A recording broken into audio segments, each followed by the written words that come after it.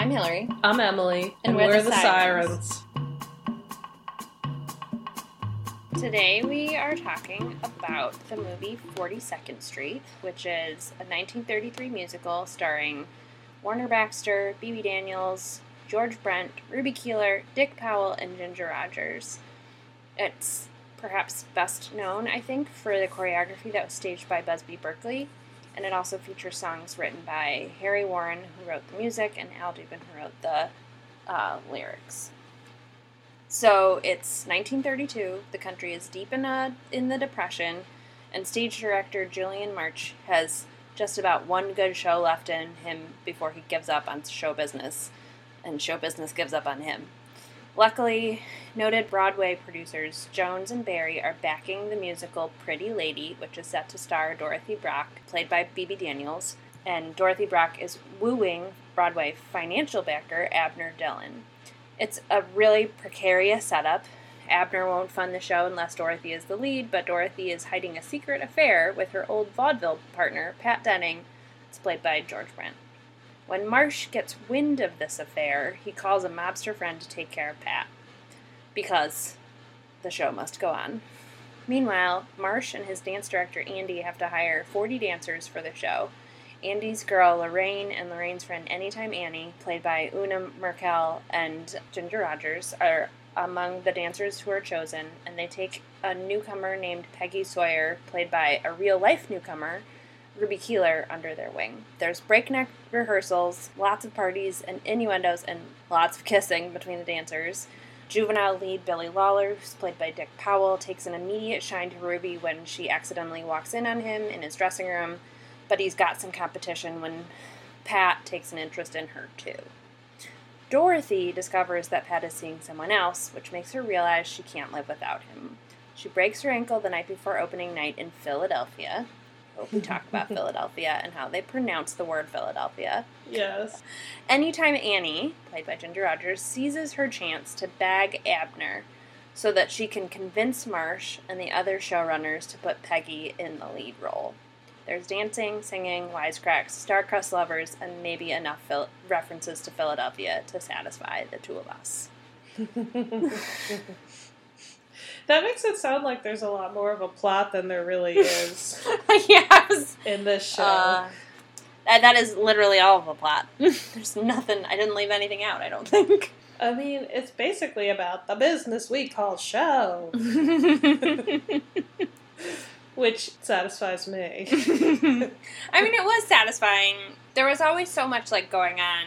Just so many people on stage, in camera at any given moment, that it was, visually, stimulating and fascinating. Yeah. That's what, it almost reminded me of Stormy Weather a little bit, and that the plot was thin, but all the performers were really amazing, and the production was really high. Mm-hmm. Yeah, I was thinking of Stormy Weather a lot, too. Until the end of it, when I was thinking about An American in Paris. Hey, this ending, okay, we'll get into it later. Do you have some trivia for us? I have a couple of pieces of trivia. The love theme for this movie was written by Harry Warren, and it's played under the scenes between Ruby Keeler and Dick Powell, and then Bebe Daniels and George Brent. It's the same song. It has no title or lyrics, and it is not published anywhere. The movie is the only place it exists. In the original novel that this movie was based on, Julian Marsh and Billy are lovers, which is a different storyline from the movie. And they had to change it because same-sex relationships were not acceptable by the moral standards of the era. So they couldn't show it on film, so they substituted the romance between Billy and Peggy. Which I did not find very believable, but... Yeah, I mean... Okay. Sure. So throughout the movie, there are a lot of songs that allude to sex, but there's one moment at the end of the song Shuffle Off to Buffalo when the lyrics in the song are clearly supposed to be belly. It had to be changed to tummy to comply with the motion picture production code. That wasn't really, enforced very well, but that was the idea. Wait, so why is belly... I don't know. Unacceptable, but tummy is. Who knows? But because they had to make this change, they decided to, purposely draw attention to the fact that they were being censored. So it's very obvious in that song that, Ginger Rogers is singing, and, like, in the middle of it, Una Merkel, like, gestures to her to, like, watch out for the bad word, and she starts to say belly and changes to tummy. Yeah, that, I know all this music really well, and I always thought that song was a little hokey, but I paid more attention to the lyrics in this version. I was like, oh, this is, like... racy. Yeah, this is racy, and, like, if you couple it with what's on screen, where it's like they're about to consummate their marriage in this tiny little, like, curtain spot on a train with lots of people around. Yeah. It was pretty... I mean, but this was all pre-code, so... Technically, it had been written in 1930, but they weren't enforcing it yet. Oh, okay. Yeah, because there's a lot of stuff in this that I was like, they could not have gotten away with this a couple years later. Yeah. Lots of side boob we'll talk about. So much side boob. So this was Ruby Keeler's first film, and it was also the first time that Busby Berkeley, Harry Warren, and Al Dubin, who wrote the music and lyrics, all worked for Warner Brothers. The director, Lloyd Bacon, was not actually the first choice to direct. The first choice was Mervyn LeRoy. When LeRoy was, like, at the helm of this movie, he was dating Ginger Rogers at the time, and so he, like, suggested her to take the role of Anytime Annie, which is a little bit of life imitating art. Oh. Yeah, I enjoyed seeing her in this. I know. And then the last trivia I have is there is a quote from this movie that's on the AFI's 100 Years, 100 Movie Quotes list of most memorable quotes, and that line is, "Sawyer, you're going out a youngster, but you've got to come back a star." Oh. So... I didn't know that was a famous quote. I feel like there's more quotable lines from this. I know. Well, that's all I got. That was good. I bioed Ruby Keeler. Yay! I didn't know a lot about her. And actually, I watched the movie first. I've seen the play, but I've never seen the movie. So I watched the movie first, and I was kind of like, she really doesn't have the same star power as Bebe. But then when I was looking into it, I was like, oh, it's because she's primarily her background is as a dancer, and she was a really great dancer. But anyway, so she was born in Dartmouth, Nova Scotia in 1909, one of 6 siblings in an Irish Catholic family. Her father was a truck driver, and when Ruby was 3 years old, the family moved to New York City so he could get better pay. She was interested in taking dance lessons from a young age, but the family couldn't afford it. She attended St. Catherine of Siena on New York's East Side, and they had a dance teacher who came in like once a week and taught all styles of dance.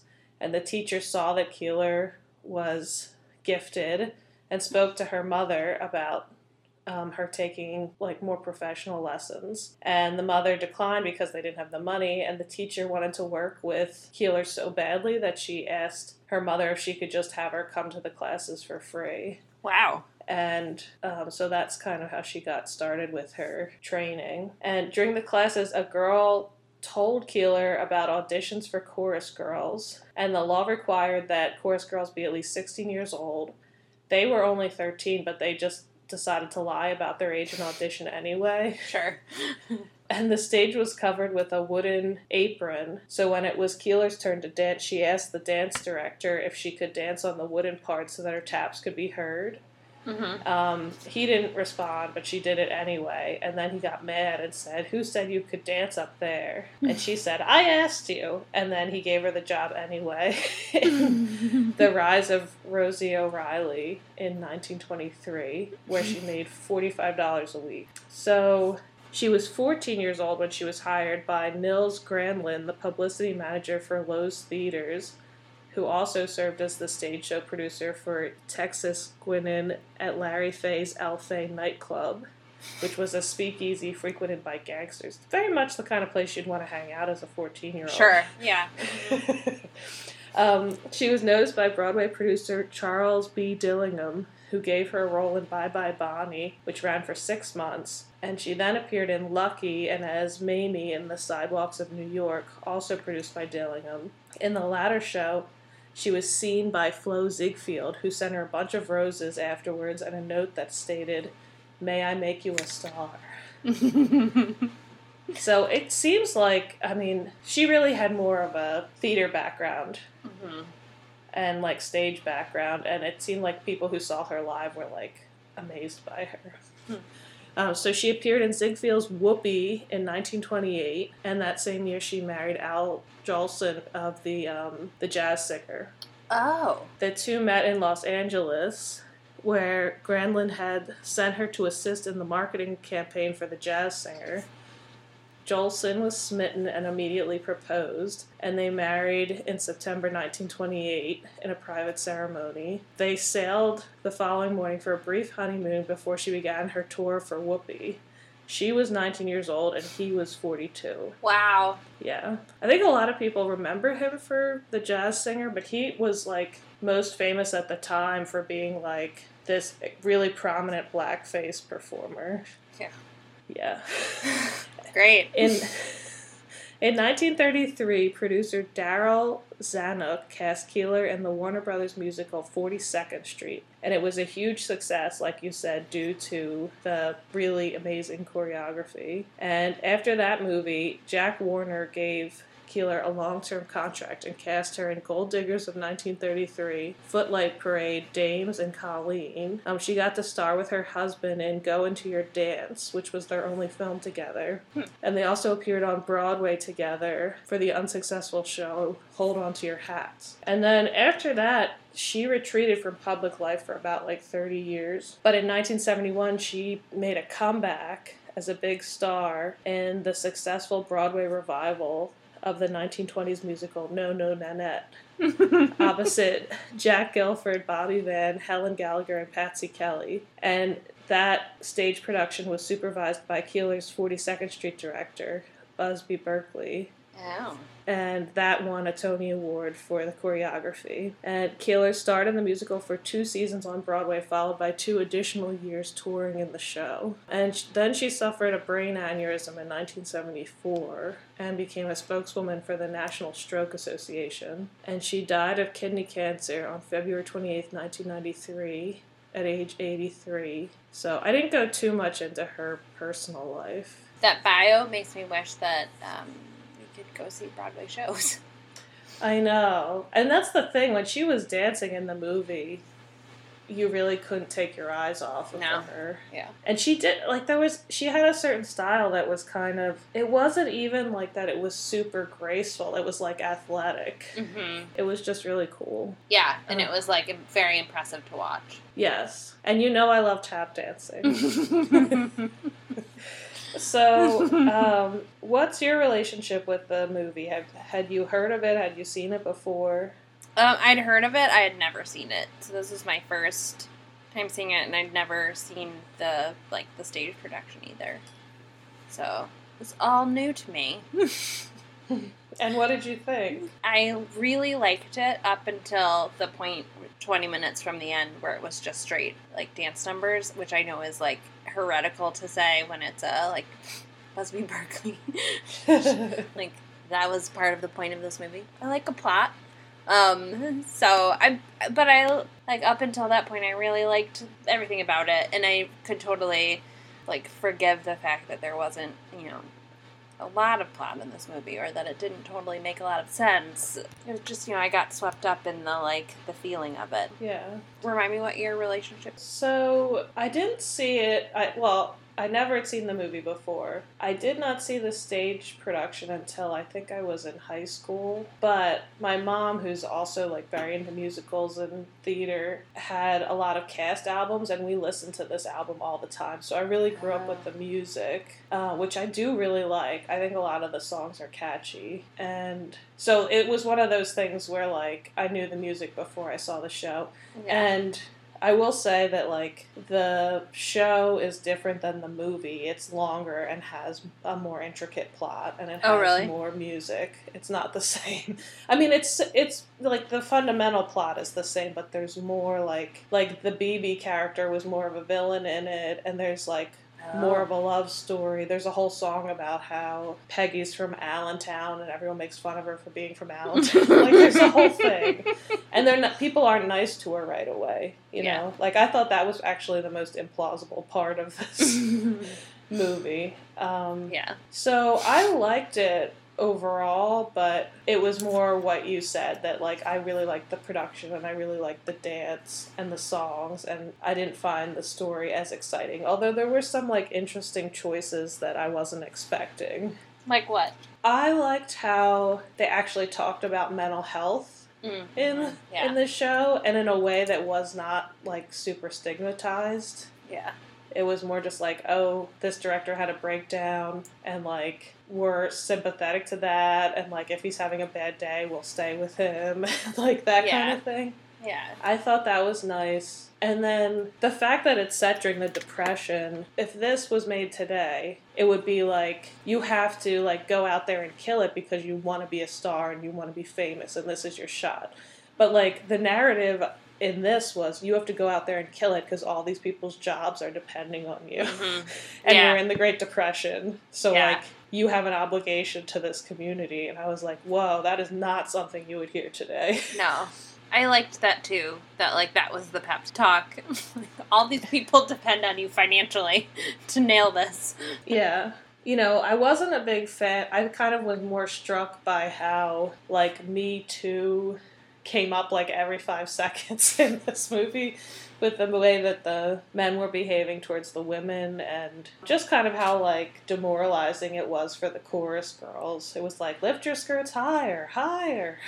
Yeah. You know, and like there was that whole number with Billy where the girl like literally just sits there and smiles the whole time, like wearing a skimpy outfit, which felt super gross. Yeah. Yeah, and then like the behind the scenes dynamics too, like the boys are all like trying to like kiss them and like, you know, dance with the girls or whatever, and they have to kind of like go along with it. And sometimes it seems like they're like totally cool with it, and then sometimes it seems like that, you know, they just really have had enough. Yeah, it did not seem like it would have been a job for the faint of heart.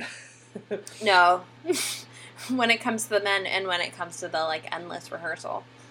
Yeah, I thought that part was really well done. I mean, obviously I've never been in that professional level of a show, but I did a lot of theater growing up, and the way they showed the rehearsals for musicals where you're just like dancing till you're basically falling down was so, and the director's just like screaming at you that you're all lazy, and like that felt very on to me. But it was interesting, like the director was really mean for like most of it, and then at the very end he like flipped his style and was like using all this positive reinforcement. I know.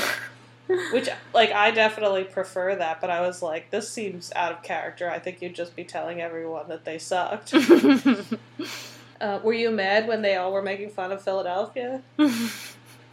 I just thought it was funny that they all pronounced Philadelphia with, like, they pronounced it Philadelphia. Philadelphia.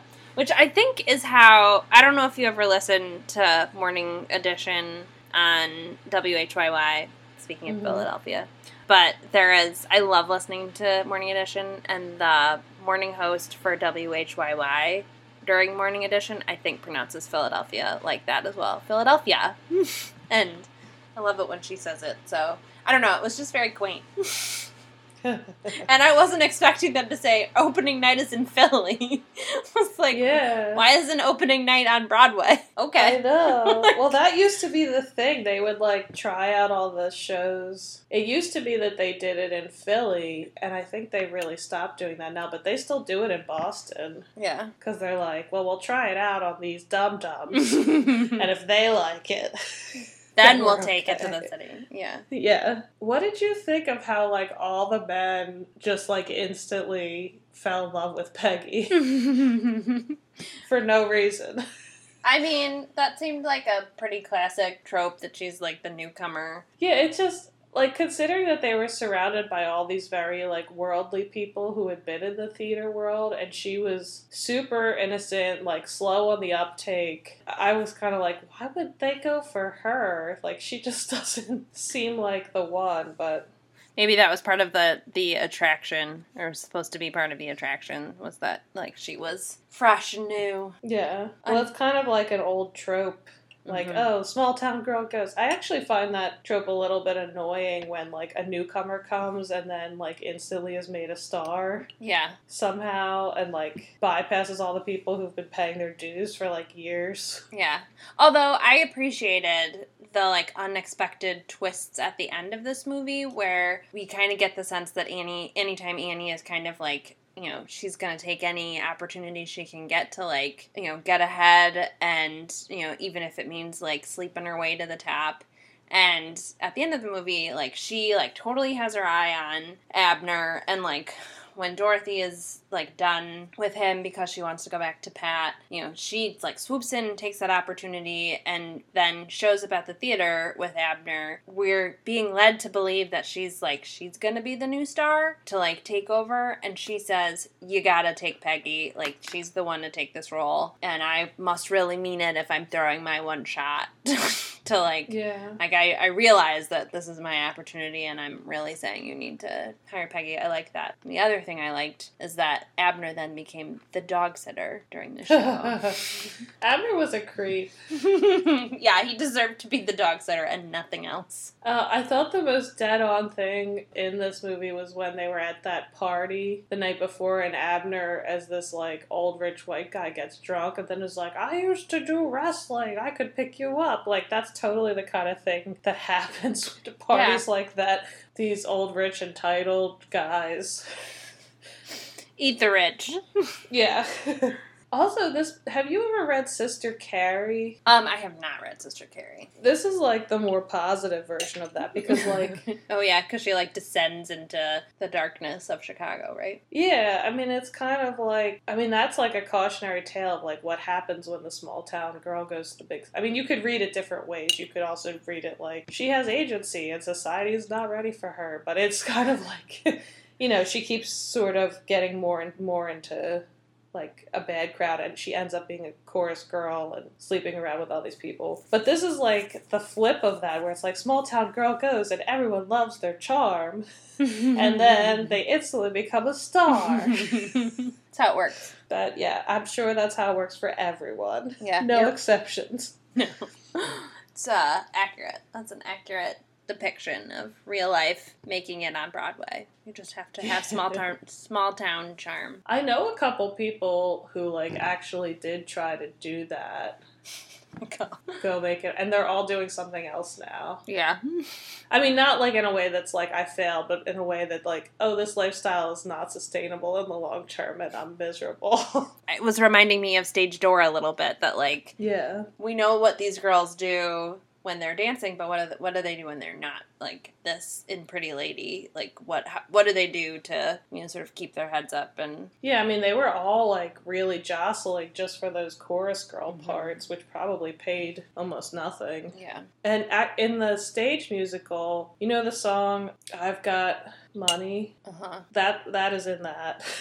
And they show the girls, like, looking in the seat cushions of the theater oh my God. for spare change, like, to illustrate how poor they are. And one of them finds a dime and is like, a whole dime! Oh my God. Which, you know, I drove that point home a little bit more. Jeez.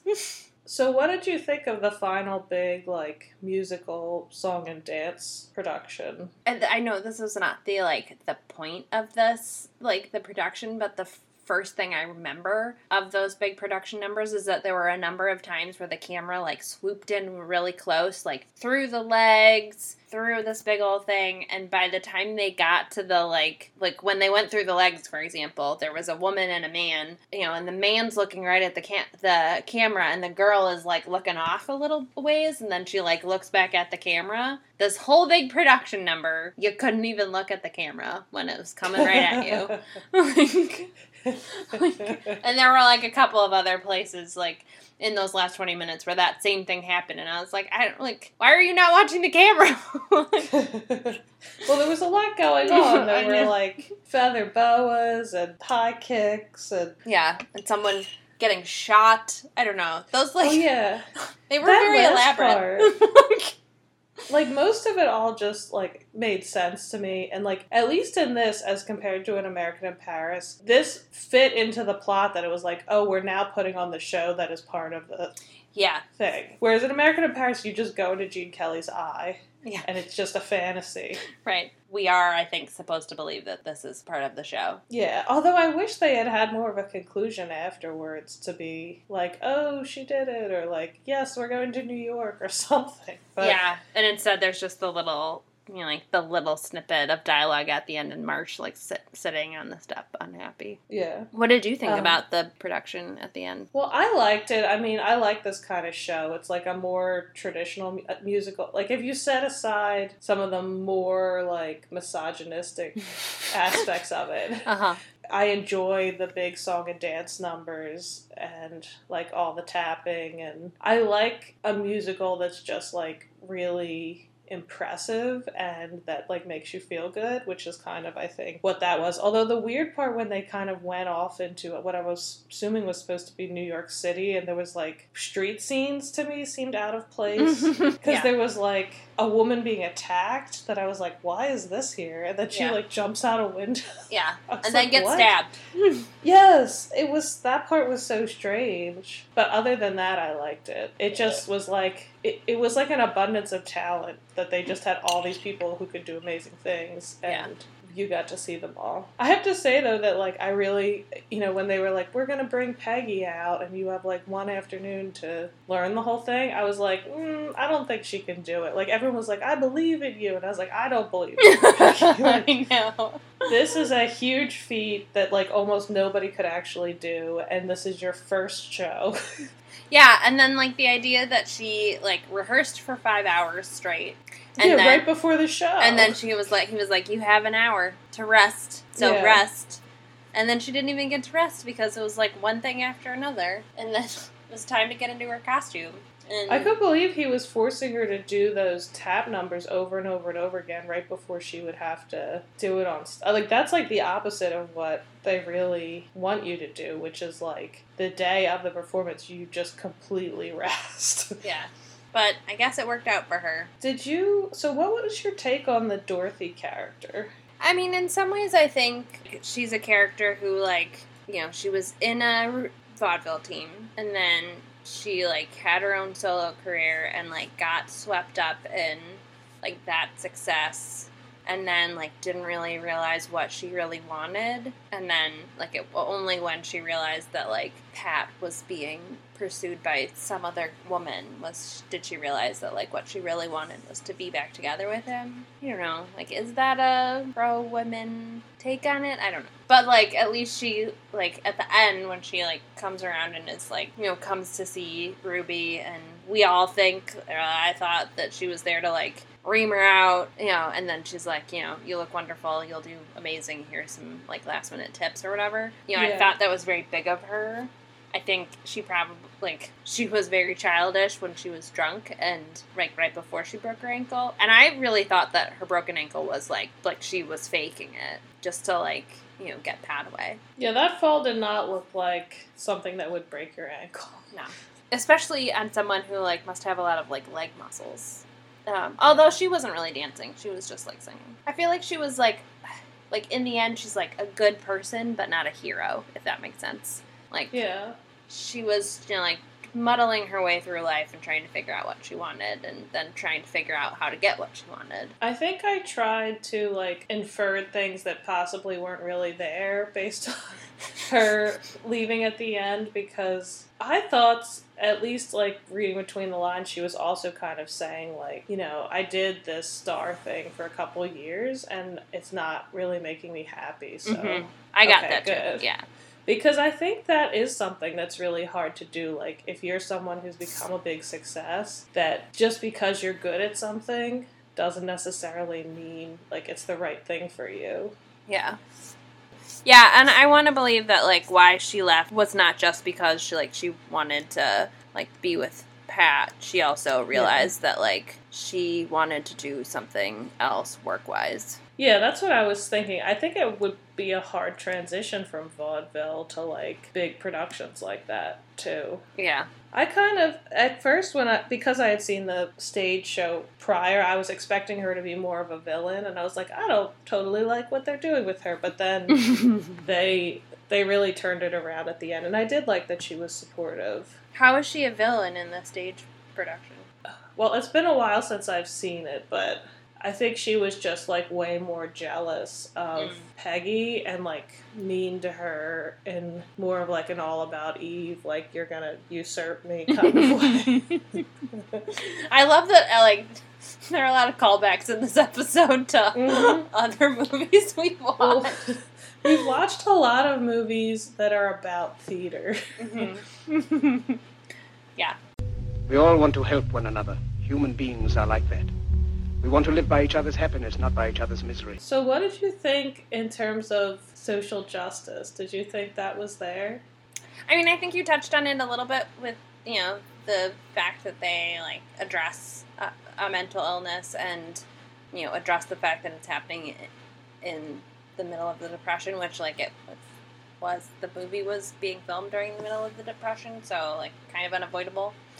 I don't think it, like, dug too deeply into those issues, but... Yeah, I mean, I don't think it was super social justice-y, but between the, like, talking about the Depression, they did, the director also did mention losing all his money in the stock market. Oh, right. And then the mental health stuff being treated gently, I thought there were some, like, hints of it. I've been living my own life, making my own decisions for a long while now. It's impossible to go back to being treated like a child again. Well, what about Bechtel, then? I think, you know, there's the moment when Dorothy, like, comes to Peggy to, like, give her the pre-show pep talk, and the fact that, like, anytime Annie, you know, like, goes to the director and is like, I'm not coming here for... I guess that's not really... It can't pass the Bechdel test because it's her talking to a guy. But, like, there were, like, yes, there were a lot of moments where you know, these women were, like, talking about guys around them. But, I also think there were a number of, like, either explicitly stated or, like implied, like, moments of, like, solidarity among women that I feel okay saying that it passes the Bechdel test. I don't know if technically it passes the Bechdel test. What do you think? Oh, I think it does for sure, because so many of the conversations are about the show. That's and true, yeah. their careers and things like that. And, like, when Peggy first shows up for the audition, the other girls help her. Like, the only reason she even gets cast is because they put her in their group. Yeah. And they know that their group is going to get picked. Yeah, that's true. Yeah. And a lot of the conversation among the girls is about the show and not about men. And I also think, you know, that although there are a lot of relationships in the show or in the movie, that it's really the central plot is about an unknown getting an opportunity and becoming a star. Yeah. So it's not fundamentally about a romance. I think that's right. That like the thrust of the plot is whether the show is gonna, like, turn out okay, and, like, some of it depends on, like, interpersonal relationships. Yeah, so I surprisingly I thought, and actually a lot of the ones we've watched that are about theater have passed. Yeah, that's true. Because they have more female characters, and it's kind of First more of like all, they have more female characters. and it's like a workplace drama, sort of. Yeah. Well, what rating would you give it, Hel? I think I'm gonna surprise you and say that I'm gonna give this movie a 4. A 4? A whole 4. Wow. Which is high for me for silly musicals. Well, but you liked it then. Yeah, I did. And I would watch it again. I mean, like, I'm not gonna watch it again, like, next week, but I would watch it again, like, next year or whatever, you know, when I'm like, oh, I'm hankering for a backstage dance musical that has, you know, a lot of tap dancing in it. Yeah, wow. I mean, that's actually higher than I was going to give it, so now I'm like, but I agree with you that this is like... No, now you have to give it a 4. I'm forcing up your score. I would rewatch this, and I enjoyed it. Like, every once in a while... or even with Gilda, like I've struggled to get through that towards the end just because it was, like, insane. Brutal. Yeah. And this one, like, the whole time I was engaged and happy and, like, bopping my head to the songs. And, like, I watched it alone and I was still, like, talking to myself, being like, get those legs up, girls. Take it from the top. So, we didn't even talk about the side boob. Oh, God. Well, wait, let me do I'm gonna say 3.75. Okay. And rewatchability, high. Uh-huh. Dancing, excellent. Production value, excellent. Plot, thin. Plot, very poor. Yes. So, anyway, can we just talk about the one number where they're, like, barely covered? Mm-hmm. And even the way they're moving, if they're, like, trying really hard not to expose themselves. Yeah, so the whole time you're like, this is really not a good...